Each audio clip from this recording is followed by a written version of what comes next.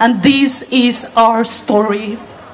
For me to come here, to stand here in Delhi, all the way from Manipur, though I am from Manipur, I cannot access the airport in Manipur. I have to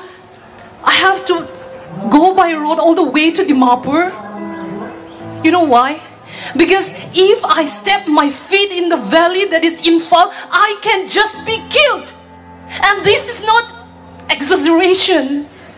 They are meticulously hunting for even a single soul. And Chief Minister, Mr. N. Biren Singh, is talking about peace. How can he talk about peace when he wiped the entire Kuki Zo existence from the valley? How can he? I am shivering not because I am scared. I'm shivering because I feel the pain. I have seen the murderers.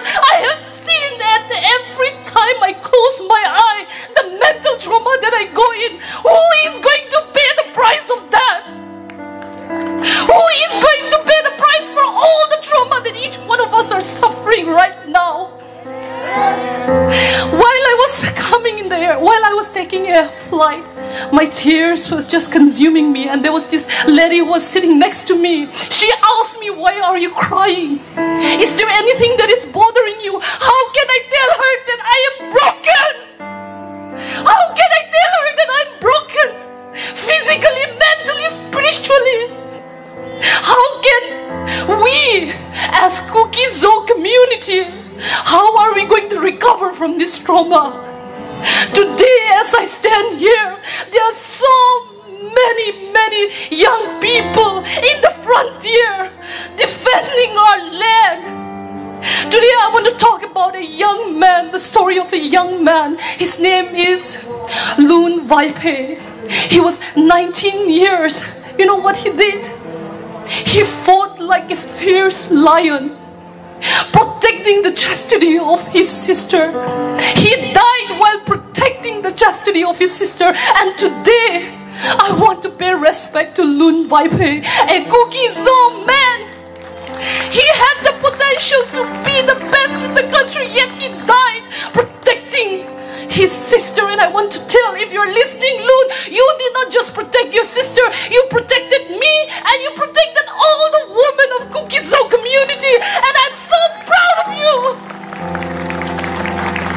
Today, as I stand here, I want to say this with 100% affirmation that heaven stands as a testimony of what we have gone through. We have nothing but the truth, and the truth will set us free. Our national motto says, "Truth alone triumphs." And today we have nothing but the truth. There is no exaggeration of our struggle. We have faced the worst ethnic violence in 21st century. And what is the central government doing? I have to come here to express my pain. The state government has failed us so miserably. So miserably. We went knocking, begging. Why do we have to beg when we're citizens of India? How dare you call us refugee? We have the same blood as yours. We fought for this Indian independence, and we're so proud of that. I am Indian and I will die as Indian.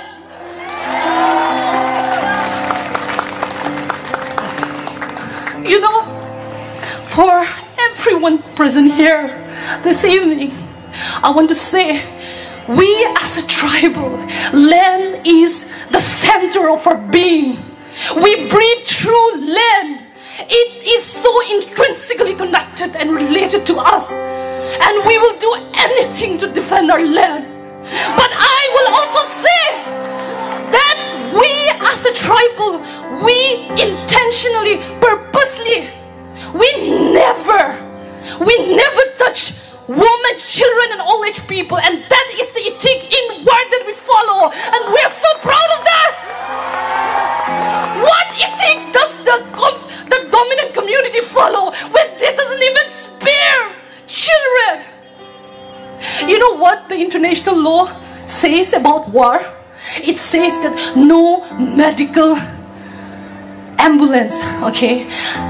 In no circumstances can they be cause any harm. And the dominant community, I don't know why they are progressing backward. You know what they did? That was a breach of law, international law, when the Merapaibis, they burned not just one soul, they burned 3 Kuki Zo people alive. And you know what? There was a 7-year-old boy who was on his way to seek medical help. And whenever I think about it, it just sends shivers down my spine. And I don't know where to ask for help. I don't know where to ask for help. Because our president, he's busy with his visitation. I don't know where to go and seek for help. I don't know where Kuki Zo community will seek for help. Who is going to come and rescue us from the clutches of evil? Today, as I stand here as a Kuki Zo woman. I stand here as someone who has been broken not just once but multiple times. And it's gonna take forever for us to recover. But you know what? I'll tell you. We will rise. We will rise from the ashes.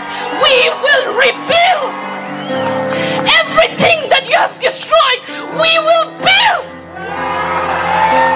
How dare you play with our bodies?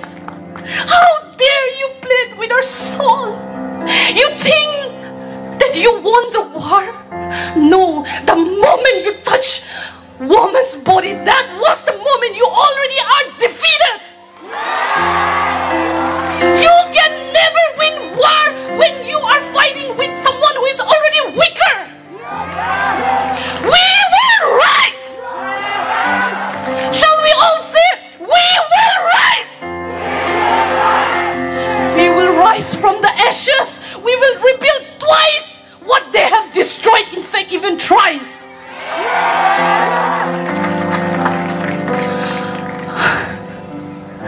I will be going back. Who knows, when I go back, they might just arrest me and murder me. I don't know. But I will go back.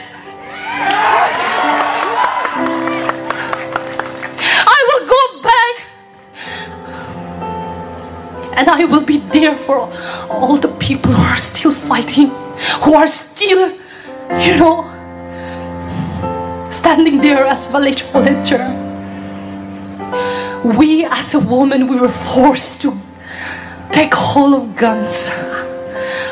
For once, I never believed that a day would come when I, as a woman, will be forced to take up guns, including all other women of Kuki Zo ethnicity. We were forced to take up guns. Why? Why were we forced to take up guns? It's not a proud moment. The government, the state government, and the central government should hang their head in shame that a woman is compelled to take up guns. I cannot even hold gun, but I have to hold. I was holding it as I was shivering, but I need to hold to protect what belongs to ours. And we will protect till the end. I don't care whoever is standing here, I will tell you this, we will protect till the end. So this is our plea. This is our supplication. We come before the central government.